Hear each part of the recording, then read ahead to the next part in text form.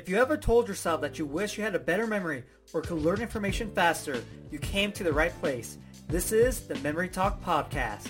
What's going on? Johnny here. On this episode, I'm going to teach you how to memorize biographies of people because it's always nice to know information about the people you meet. And so it's very simple. First thing, you want to be able to change words into images pretty well. Okay? Because some people might give you a whole bunch of information, might ramble on about themselves, and so you have to be ready to change anything they say to you into an image of some sort. Now, the next thing you need is a memory palace. Now, it depends on how much information you want to remember about the person, right? So maybe it's 10 locations, 30 locations, it's totally up to you. But what I recommend is that you have a location represent a specific piece of information.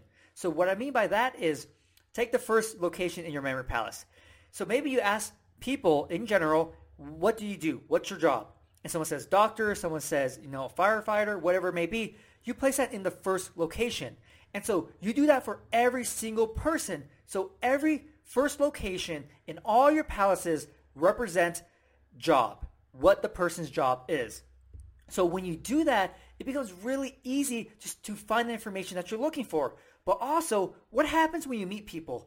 You ask questions, right? What's your job? What sports do you play? Do you have any pets? So you could control the information you're going to get by asking a specific question. And so that's why you can lay out which location represents which piece of information, because you can control the information that they give you by asking specific questions, right? And so if there are five questions you must ask people when you meet them, guess what? Have those 5 questions represented in the first 5 locations of your palace, because you can always ask those questions. See? So you want to be smart about it. Now, of course, an example is like, hi, my name's Johnny. Oh, your name is Bob. Nice to meet you, Bob.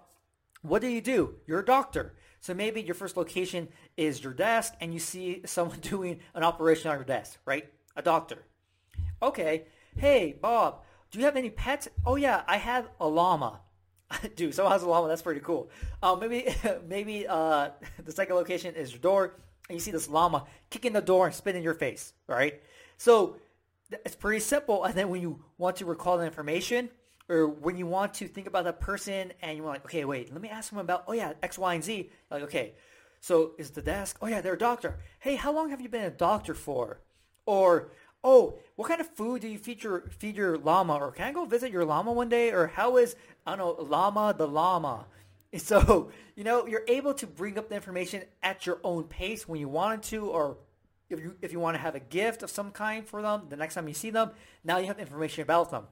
But it's very simple. The method is very simple to use, but you do want to get good at changing the information to an image, and then have your memory palaces planned out ahead of time, and then have each location represent a specific memory or a specific answer to a question or a specific piece of information about the person. This is the method I use for the USA Memory Championship event, Tea Party event.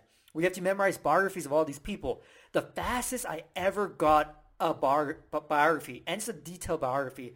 It has like their name, where they live, their birthday, their pet, but it's not just like a dog. It's like a yellow iguana named Julio. So it's really specific. 3 favorite foods, hobbies, car, and it's like they could be really complicated car names. And so the fastest I ever memorized one of those was like 45 seconds. So this is how I was able to do it. What I just taught you. So it does take practice, but once you start using it when you're meeting people and you have all these predetermined information slots in your memory palaces, it goes so quickly. And you also want to have additional locations in your palace just in case you learn some other tidbits about these people that you want to remember. If you want to learn more memory techniques, get your free memory program. A link is going to be in the episode description and the podcast description. Also, if you haven't subscribed to my podcast yet, subscribe, share it with everyone, and if you have a minute, I would greatly appreciate it if you left me a review. Hopefully, you enjoyed this episode, and I'll see you next time.